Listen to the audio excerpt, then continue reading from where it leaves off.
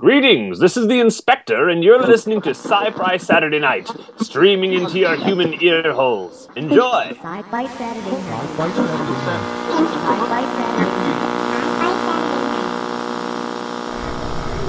Night. We will begin a mass invasion. We'll tell your people to surrender now and avoid war. Don't think you get me so easily!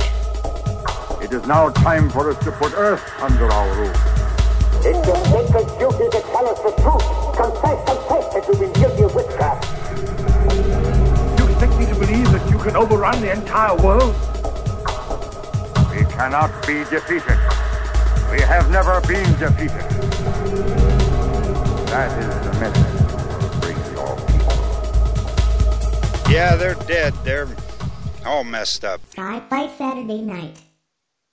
From a musty cellar deep in the underground banquet facilities of Area 51, welcome to TalkCast 348, this week's edition of Sci-Fi Saturday Night. Tonight, with a chance of absolutely no tomorrow, I am the Dome. Joining the TalkCast tonight, the rest of the gang. In the Peabody Time Tunnel, our technical radical, our button-pushing, keyboard-clacking, sonic screwdrivering, sometimes violent virtuoso. She's back, she's here, she has no fear. Please welcome Kriana. That's what she said. Usually. From the stacks of her quiet place in the Dank Dungeons Public Literary Conservancy, friend of cyborgs, dining with the lycanthropic elite, and rumored to have a secret quilting society, which we can't talk about because it's a secret. Welcome, Zombrarian. We can't talk about it. Well, we could, but we won't. Joining us later in the show, the man who is playing the Nintendo Switch because he can and will and does and just won't stop. The guy who likes really shiny stuff, Awake by Java, joining us later on, which I've said, so that makes it redundant, which makes him redundant. Our guest tonight, from Double Midnight Comics, owner and kind of ringmaster of all things insane that go on, Chris Prue. Chris, welcome to the show. Hey, everybody. Thanks for having me back. Well, you know, it's kind of like, since we started in radio, you've been with us. And I just realized that we go back to that. Don't ever say that like that again. Like what? If you don't get it, I'm not going to explain. Please don't explain that. I'm really not going to. But just Good. Don't. Just don't do it again. Thanks. I was looking at the lineups of when we were on radio, and I think you were on maybe the 7th or 8th show we ever did, because it just coincided that one of the very early Granite Cons was just about to occur. In fact, it was, I think, the following weekend. And so it's been a long time that you and I have been doing this. Well, yeah, it's crazy, man. Like this summer will be around for 15 years, which is just unbelievable. Wow. To me. So, that's ridiculous. Ridiculously cool. You know, in late April, early May, a young geek's fancy turns to Free Comic Book Day. And Free Comic Book Day used to be, you'd walk into your local comic shop and go, hey, got any free comics? And there'd be like a pile of, on a table of like maybe 5 or 10 different titles. And then there'd be some like bargain tables of stuff if you wanted to buy some stuff. And now it's like a street fair. Oh yeah, it's a circus. That's crazy.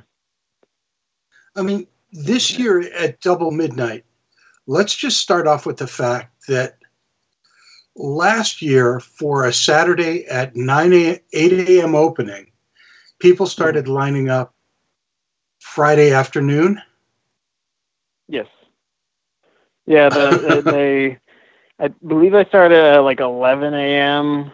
on Friday, And the crazier part is the couple that was the first in line last year, they drove up from Virginia.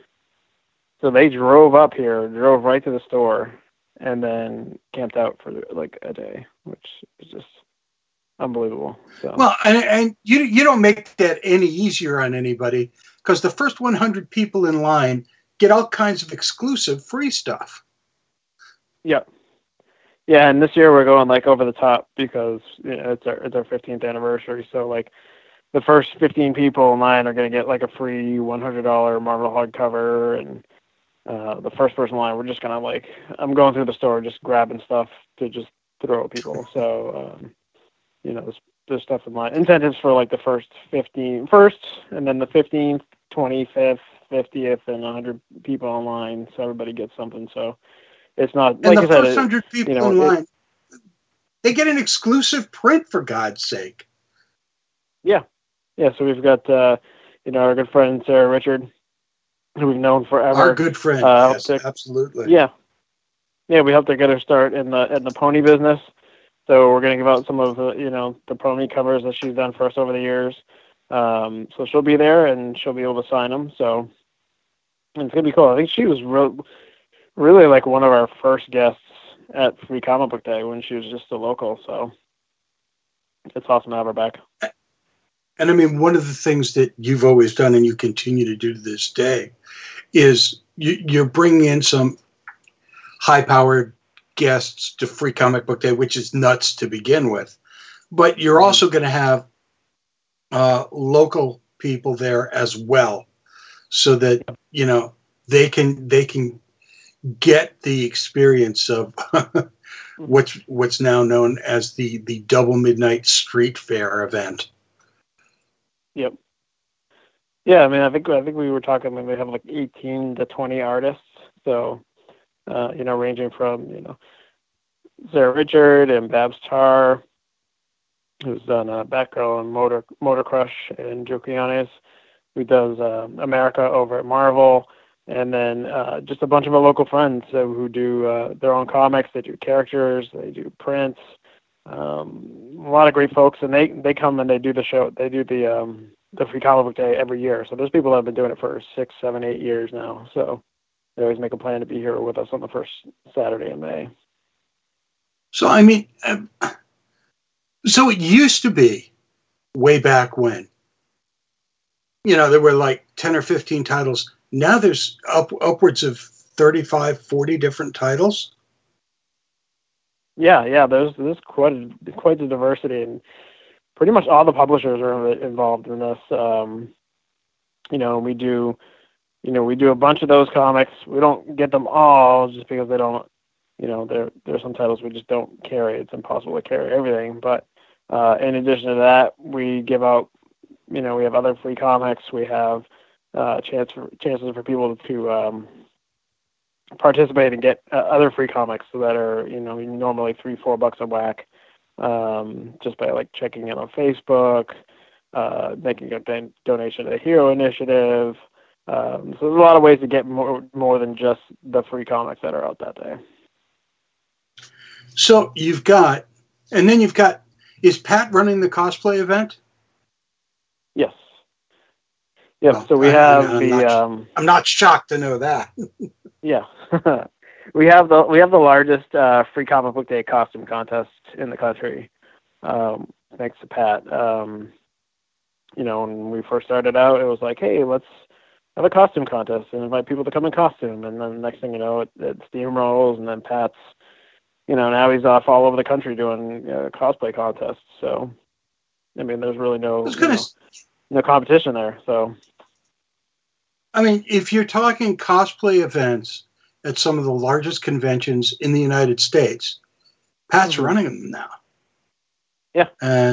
Which is just unbelievable. I don't find it unbelievable at all. Actually, I find it perfectly believable. Yeah, kind of. It's really cool. It's really cool from that standpoint. But yeah, so you've got the costume. The costume contest is not only we get the cash prizes and gift certificates and all that stuff, but we have a lot of the conventions in New England kind of back us up.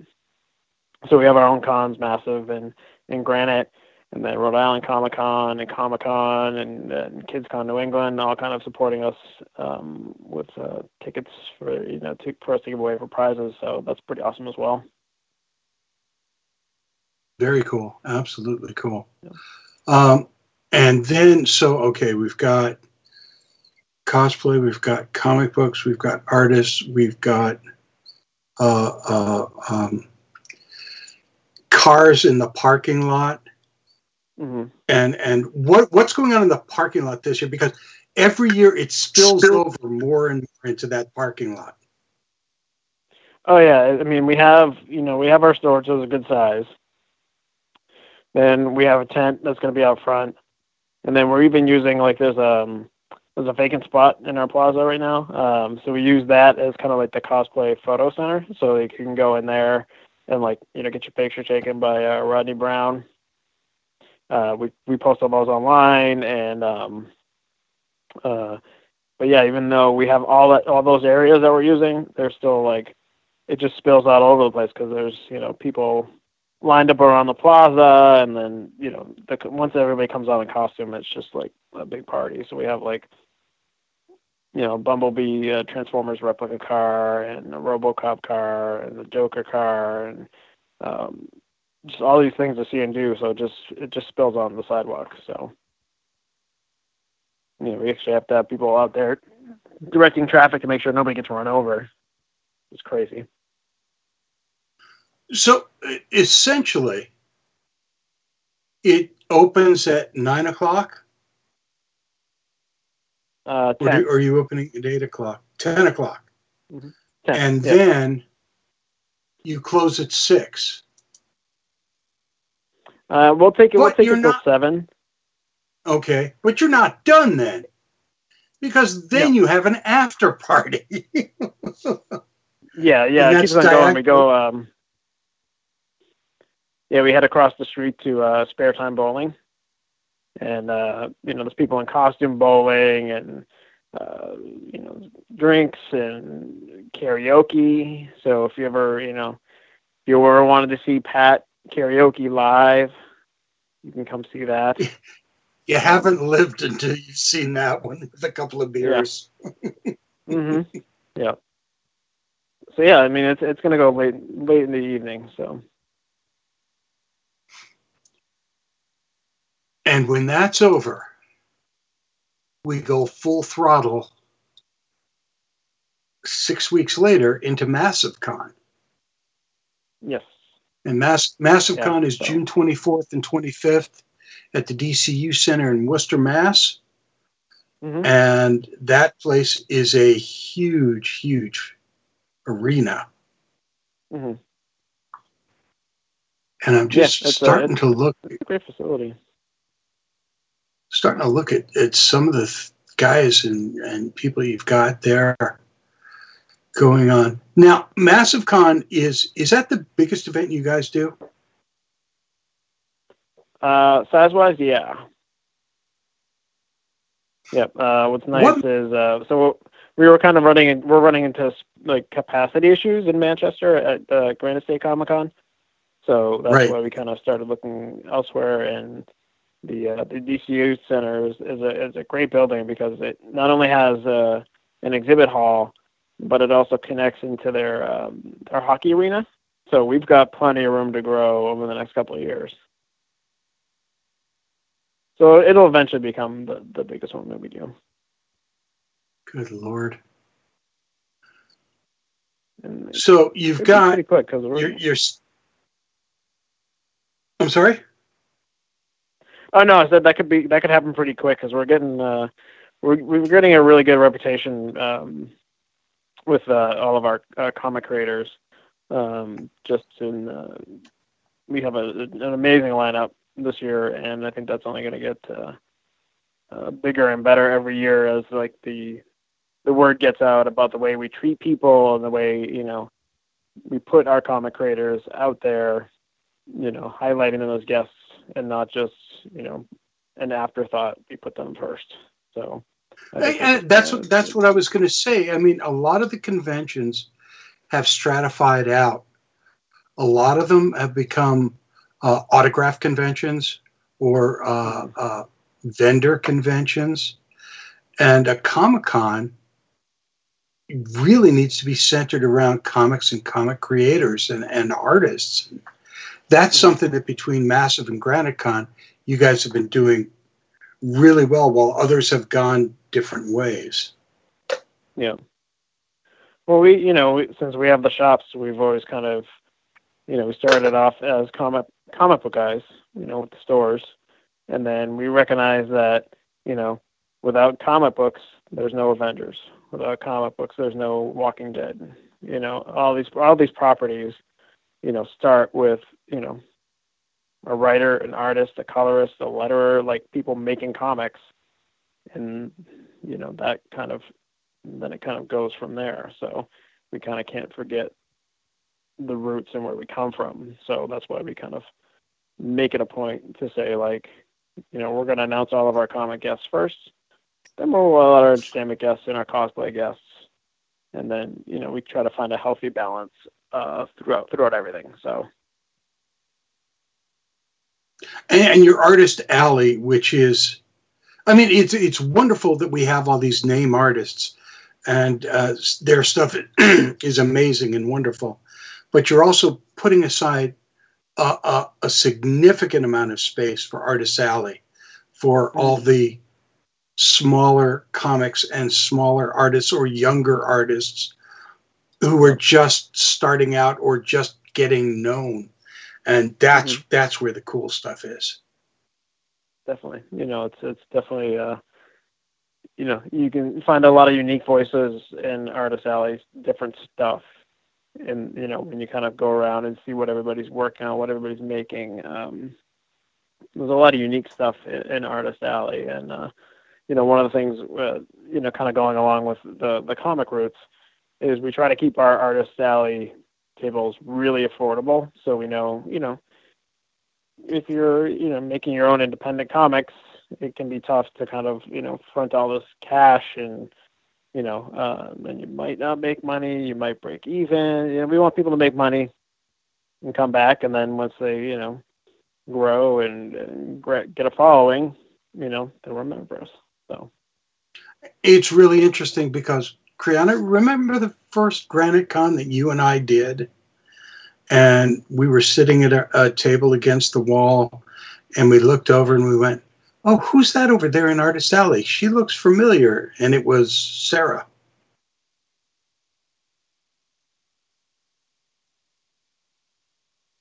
You don't remember that?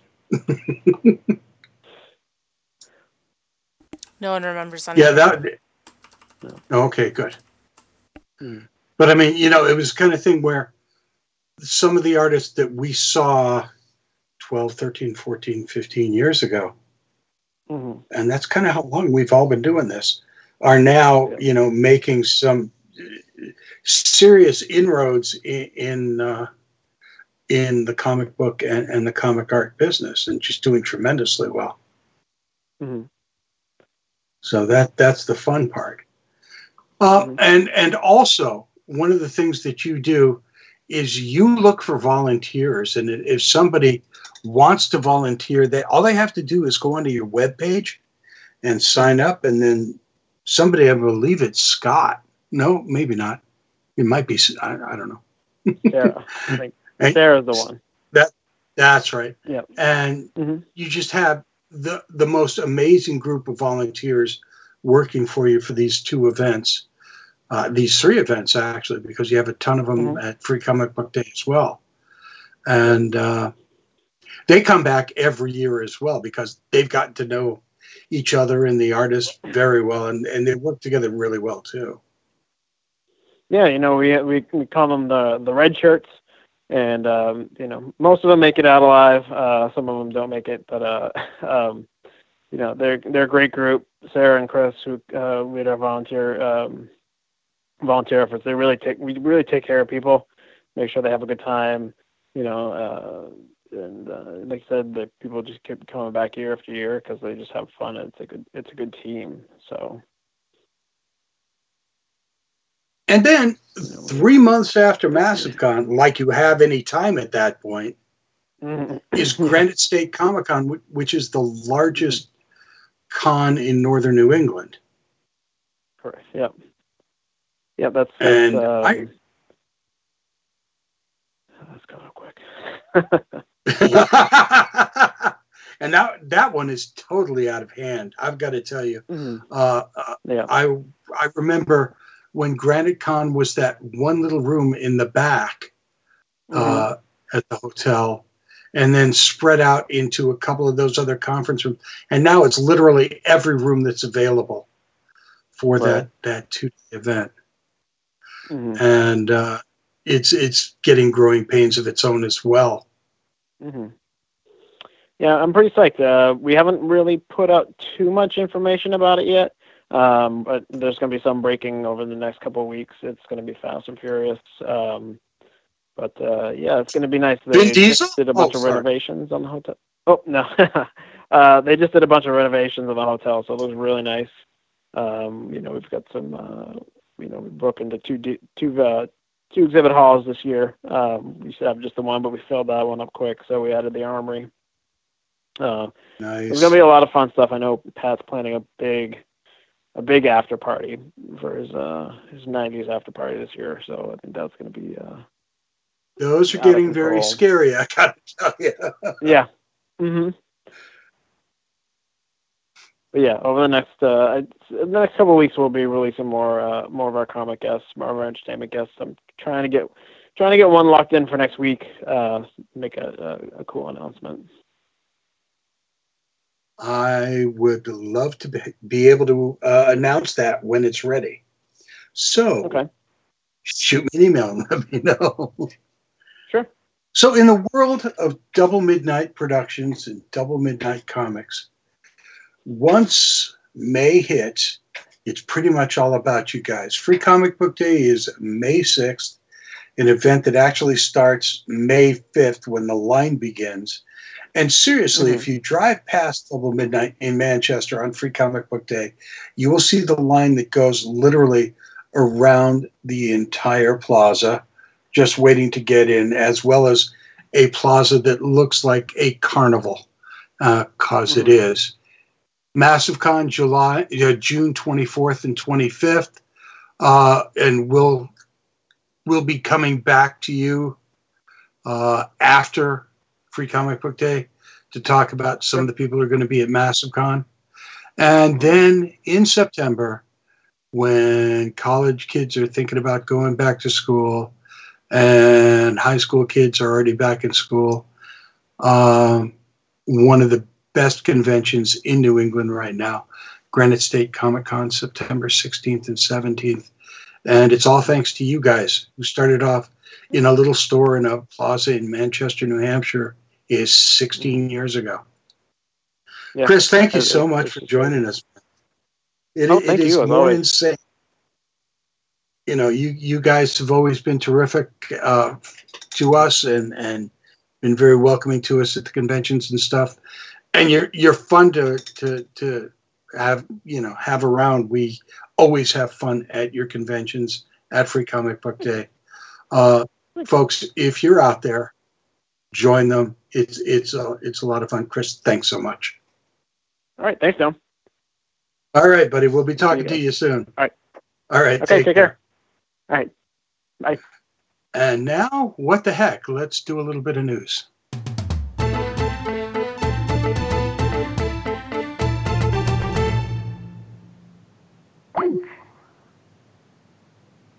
Hello, Rangoon.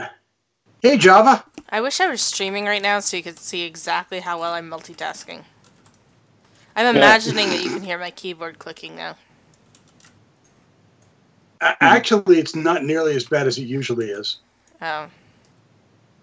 Okay, so what are you multitasking at? Definitely not What Guild game Wars. are you playing?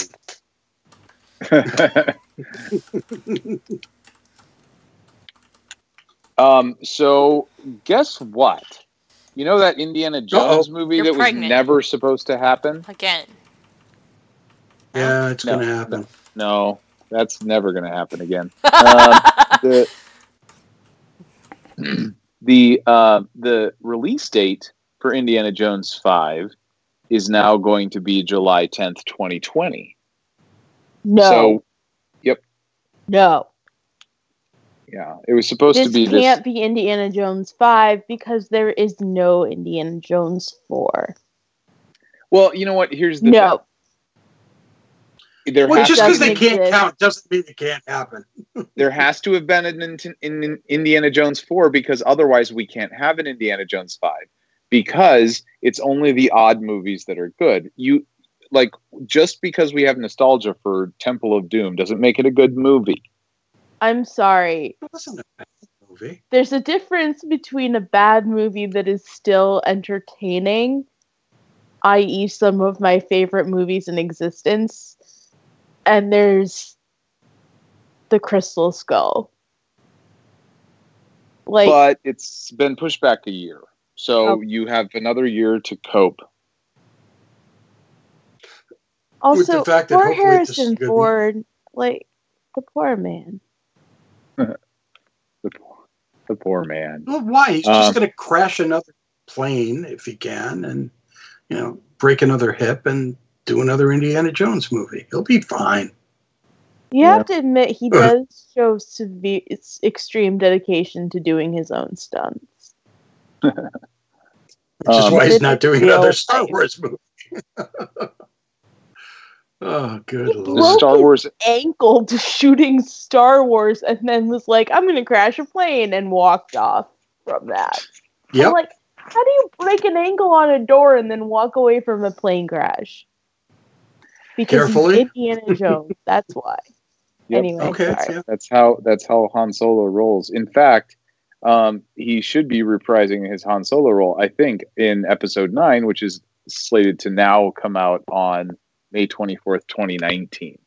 That's Colin Trevorrow's Star Wars movie, which will come after the Star Wars The Last Jedi.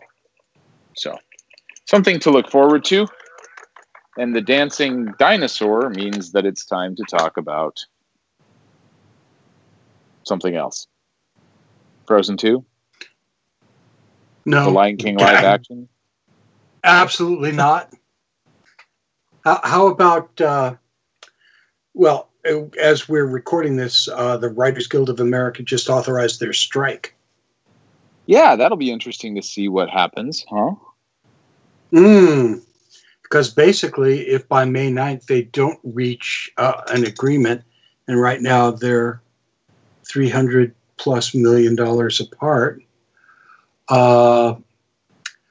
they go on strike. The new television season goes in the dump, and films that are in the midst of going into production stop dead. Yeah, going to be fun. Well, I mean, here's the thing about this current strike. It's not at all like the last one. So studios did not have time to stock up on scripts. There are shows that are just they snuck this one right in. There are shows that are just going to go right off the air immediately. So it's going to be interesting to see what happens with it. I mean, the good thing of that a writer's strike means less things to watch, which doesn't really bother me personally because it means that things that shouldn't ever have been made don't get made. But it also means that independent projects like the Dr. Horrible Sing-Along blog come out, which just warms the cockles of my heart. So. Yeah, it does kind of open up the floodgates. Yeah, because putting people out of work makes things awesome. No, that's not. That's kind of how it sounds right now. Just saying. It makes this I don't know. It also fucks up perfectly awesome projects and makes them never awesome again, like Heroes. Well, yeah, it kind of did kill that I mean, like, for every good thing, there's a bad thing. Yeah, there's a wide variety of things. It's just there's going to be fallout, and the question is, what is that going to look like when studios haven't had a chance to prepare for it? Well, it's not only that, but the 07 strike, basically the writers lost over $280 million in compensation that, according to AMPTP, was never recovered. So, I mean, people took a real hit. Writers took a real financial hit to make the point that they wanted to make. And that's difficult. That's very difficult. And it only went for 4 months. It went from November of 07 to February of 08.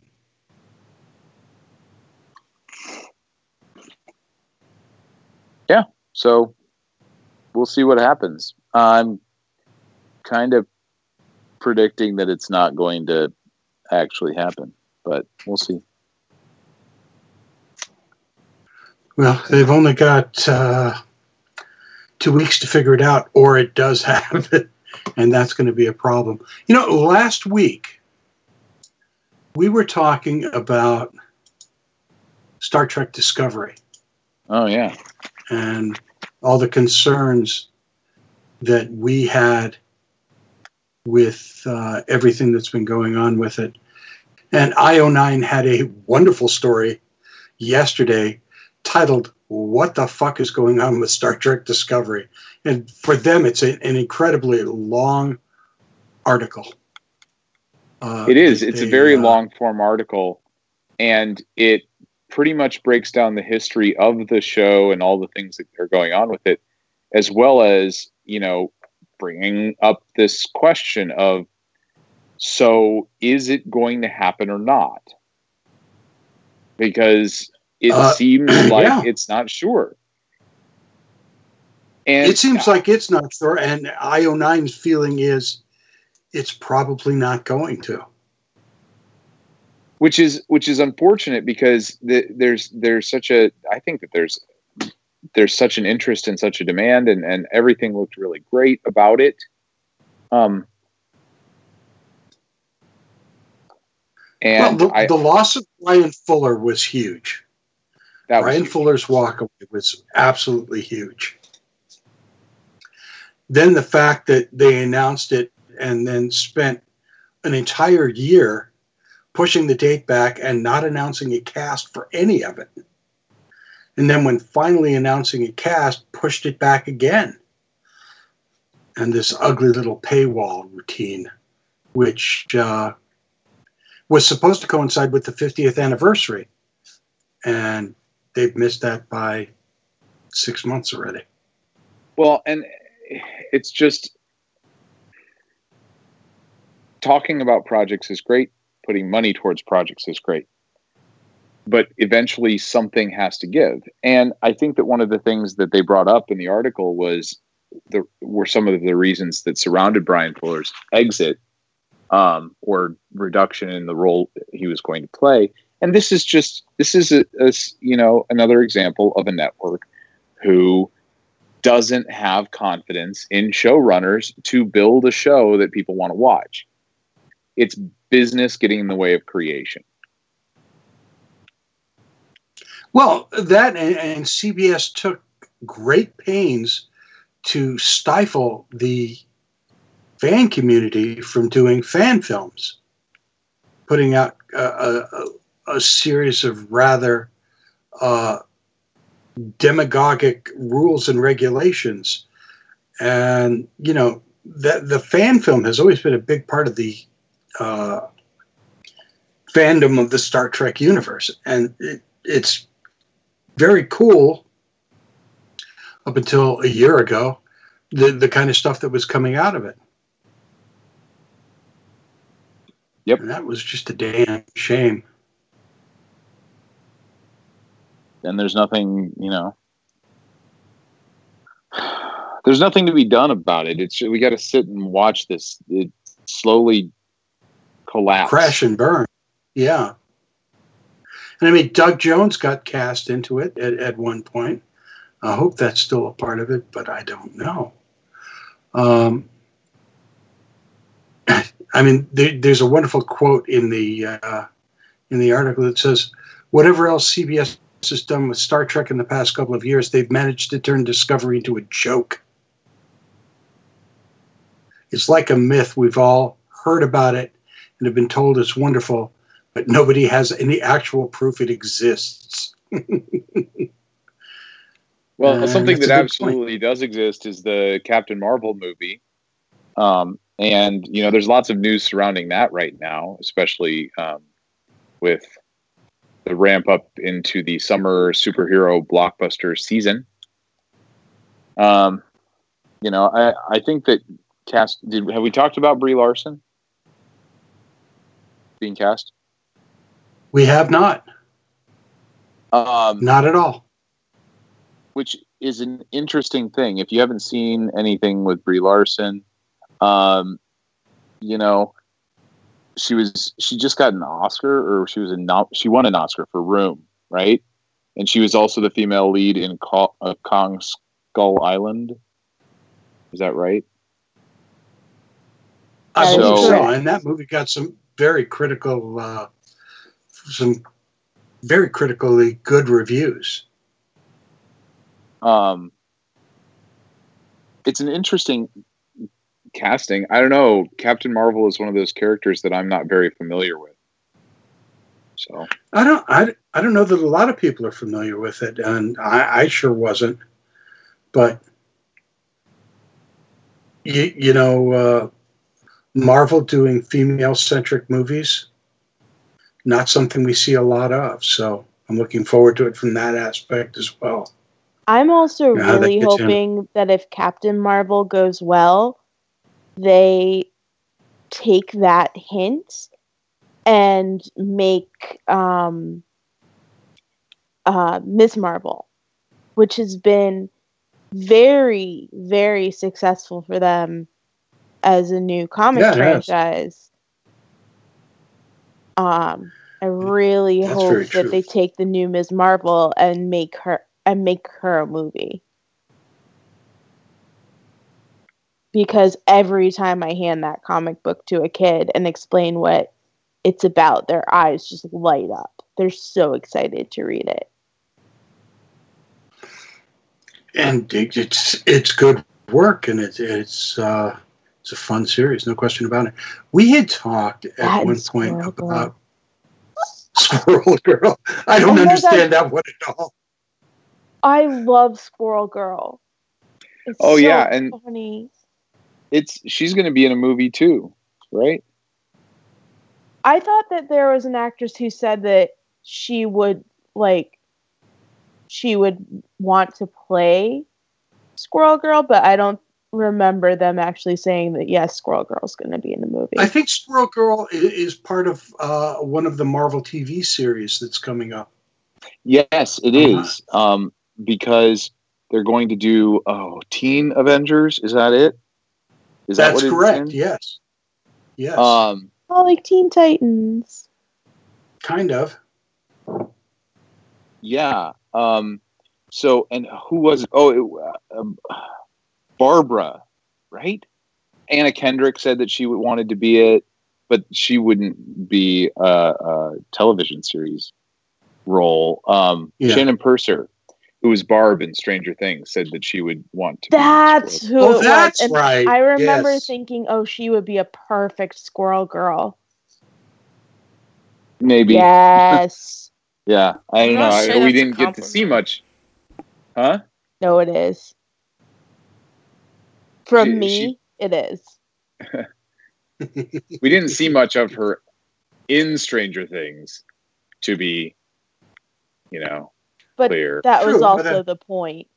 And the fact that she became such a beloved character after seeing nothing of her, I feel like that's very little, well of her.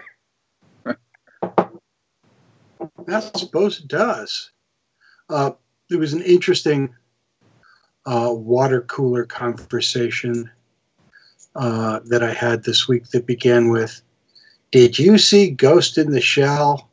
No, because And the answer was, "Why would I have bothered?" He said, "Well, you're one up on me. I'm really sorry I did." It didn't do well at the box office. It didn't do well with the Critical Geeks. It didn't do anything. It was another one of those, hey, let's do an anime film and not really understand anything about it. Which is going to have to happen a bunch more times before people start to, really get how to do anime as live action. Here's my thing. They're going to go over and over and say, oh, they just can't. Anime as live action just doesn't work. Anime as live action just doesn't work. And they won't acknowledge ever that it had, a lot to do with bad casting decisions. They made it had like 75% decisions, and it fucked them, and they will never admit that. Well, and they also gutted the story. Yeah. Yeah. The problem is that there's so much. Ghost in the Shell has so much nuance, and the problem was not that it was translated into a live action. I don't even think that the cast. I mean, there were issues with casting, of course. That I'm going to acknowledge that. But, like, for example, if it had been a better written movie, that would have impacted it. But it wasn't written as well as it should have been, and so you can't ask an actor to do much with a poorly written movie, or a poorly shot movie, or a poorly designed movie, and. So you've got to give them a little bit of wiggle room there as actors. But by poor casting decisions, I don't necessarily mean they cast people who are bad. I just mean they cast people who are not right for the roles that they were casting. Exactly. And the other thing is that when you're talking about something as really, Ghost in the Shell is just where you're going to go for trying this transition to a live action. That's why I like what Disney is doing with Beauty and the Beast and with Cinderella. They're letting those franchises be reimagined.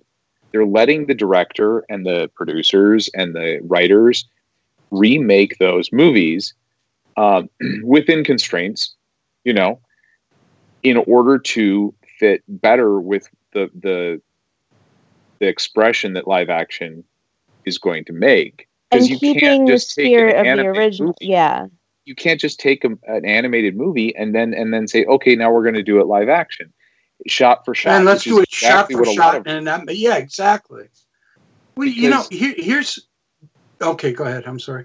Because it's just you're ignoring the thematic elements that made Ghost in the Shell the franchise that it was, the intellectual property that it was, not to mention all the cultural ramifications that come along with it. It's like when you try to teach a novel that has an adult protagonist to children.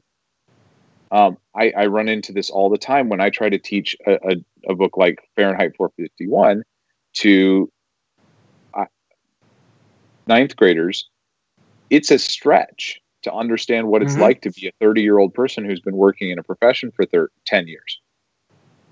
You know what I mean? Like, it takes a lot of effort for a teenager to get their mind wrapped around that. And how hard is it for a white upper class Hollywood producer to wrap their mind around what Ghost in the Shell is trying to talk about?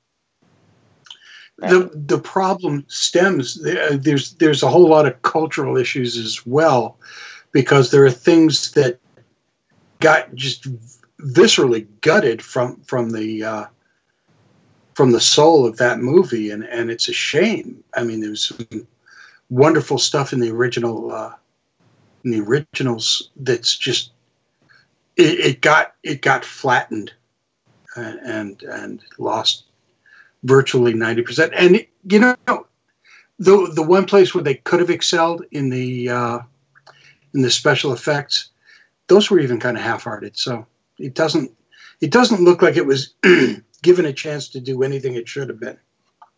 Well, and it's just a matter of somebody doing it right. Once somebody does it right, hopefully, people will start to clue into how to do it. But I mean, don't come to me asking how to do. Don't take Howl's Moving Castle and try to make it live action, because I have no idea how you do that. Well, if you take and you look at Ghost in the Shell, and then you look at Blade Runner, okay, and Blade Runner is based on a book called Do Androids Dream of Electric Sheep? Loosely. The decision was clearly made that we're leaving about 70% of the themology from that original novel out. We're not going to deal with it. There's a whole religious aspect and religion aspect to that book that never appears in the movie in any way, shape, or form. And yet, the decision was clearly also made that the parts that we are keeping, the society, the government, the whole idea, excuse me, of replicants and what that does to society, that we're going to explore in depth and keep that intact. I don't understand what they kept intact from Ghost in the Shell at all. It's like every movie that ever was adapted from a book by Philip K. Dick. What was that, Kriana? It's like watching any movie that was ever adapted from a book by Philip K. Dick. You missed part of the conversation. I didn't, actually. No, I think that you're right. I think that it's just when you look at Philip K. Dick's work, and we've had this. This is deja. I'm having deja vu. When you look at that kind of work, it's not going to translate perfectly into a film. So you have to make a decision about what you're going to keep and what you're not. And most of the time, the decisions made are very, very poor or non-existent, and they're just incidental to the actual film, which is a huge problem. Yes, absolutely. With the major exception being Do Androids Dream of Electric Sheep? Absolutely, yeah. Basically, the only exception that I've ever seen. For every one of those, you've got 10 or 15 of the other ones. There's no question. Every other movie I've ever seen that was from one of his books has been an absolute mess. Yeah, one of the things that is that comes to mind is Dune. Dune is a fantastic novel. Lord, yes. It's beautiful and it's wonderful, and it's been treated horribly on both the silver screen and the small screen. So I don't know. I don't think the miniseries was too bad. It wasn't too bad, but it was also it was very low budget, and it was because of that, its scope was limited, and one of was the that the Kyle MacLachlan series? No, that's the movie. That's the David Lynch movie. Okay, that was terrible. Yeah, well, and no, we're talking about the Siffy one. Yeah, it was okay. Yeah, okay. It was okay. It didn't give me the fizzle that I was looking for. I would go so far as to say it is the best one that currently exists. Yeah, but they're looking at doing another one. They're looking at doing another treatment of it, and I'm not sure what it's going to end up as. It's probably going to be a television show. It's probably going to be bad, unfortunately. Yeah, it's one of those things where you really have to decide. Like there's no way the complexity of the Dune series is going to make its way into media that is going to be popular. Because, and this comes back to the difference between novels and every other type of entertainment, almost. Reading is hard. Yeah. Wow. And that's what we got out of this? It is. It's reading. Wow. Reading is hard, and your brain works a lot when you're reading, and that's because there's a lot of stuff going on in your brain meat while you're reading, and when you try to put all that stuff into a television show, you change the channel because hard and bad. And that's a cultural shift that we've gone through as well. And that's a damn shame. I mean, that's an attention span issue. I don't think it is. I would also disagree with that statement. I think TV has always been pretty... It's not a cultural shift at all. Kids are being encouraged to read more, but I don't think anyone enjoys it more. People who enjoy it, and people who don't.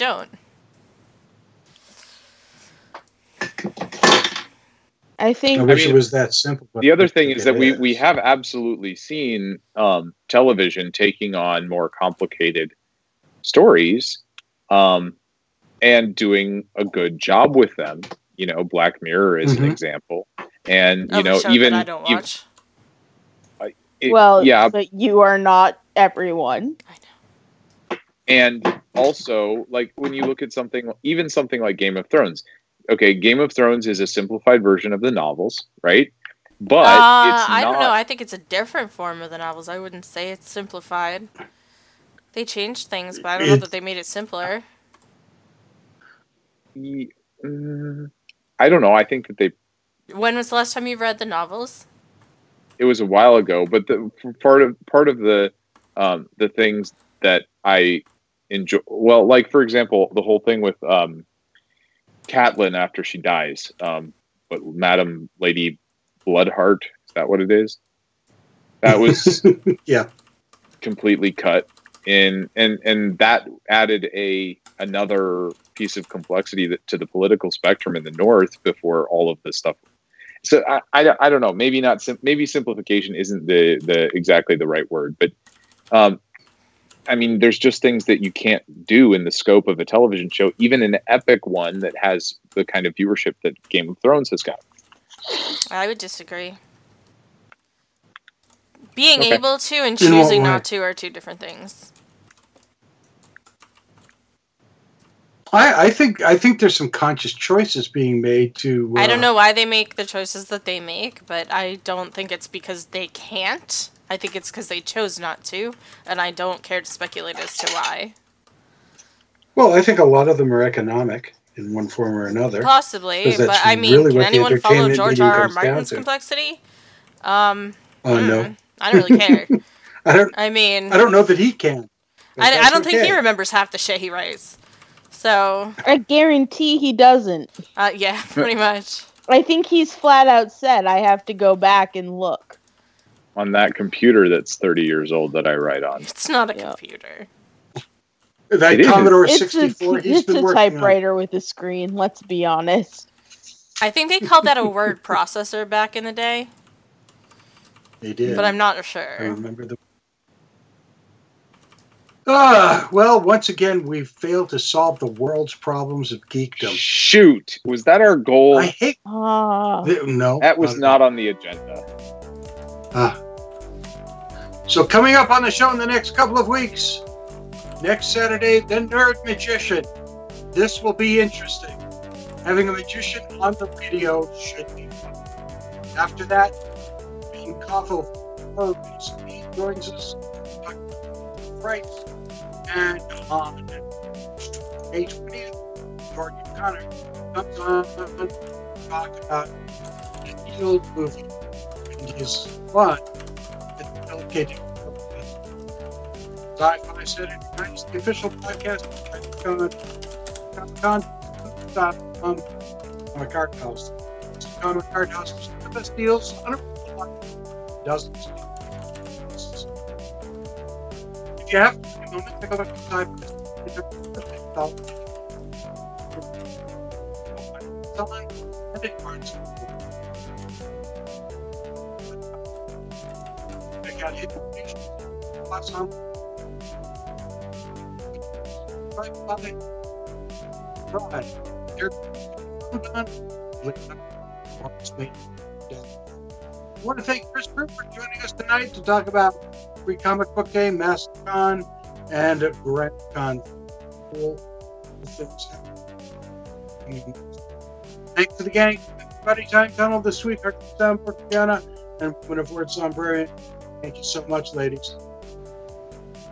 I do stuff sometimes. Occasionally. Back from the thunder snow, and thanks for all the fish, Java. Bye. And there's more stuff. This is Stone saying, Terry and Jeannie, shared pain is lessened, shared joy increased. Thus do we all refute entropy. Good night, everybody.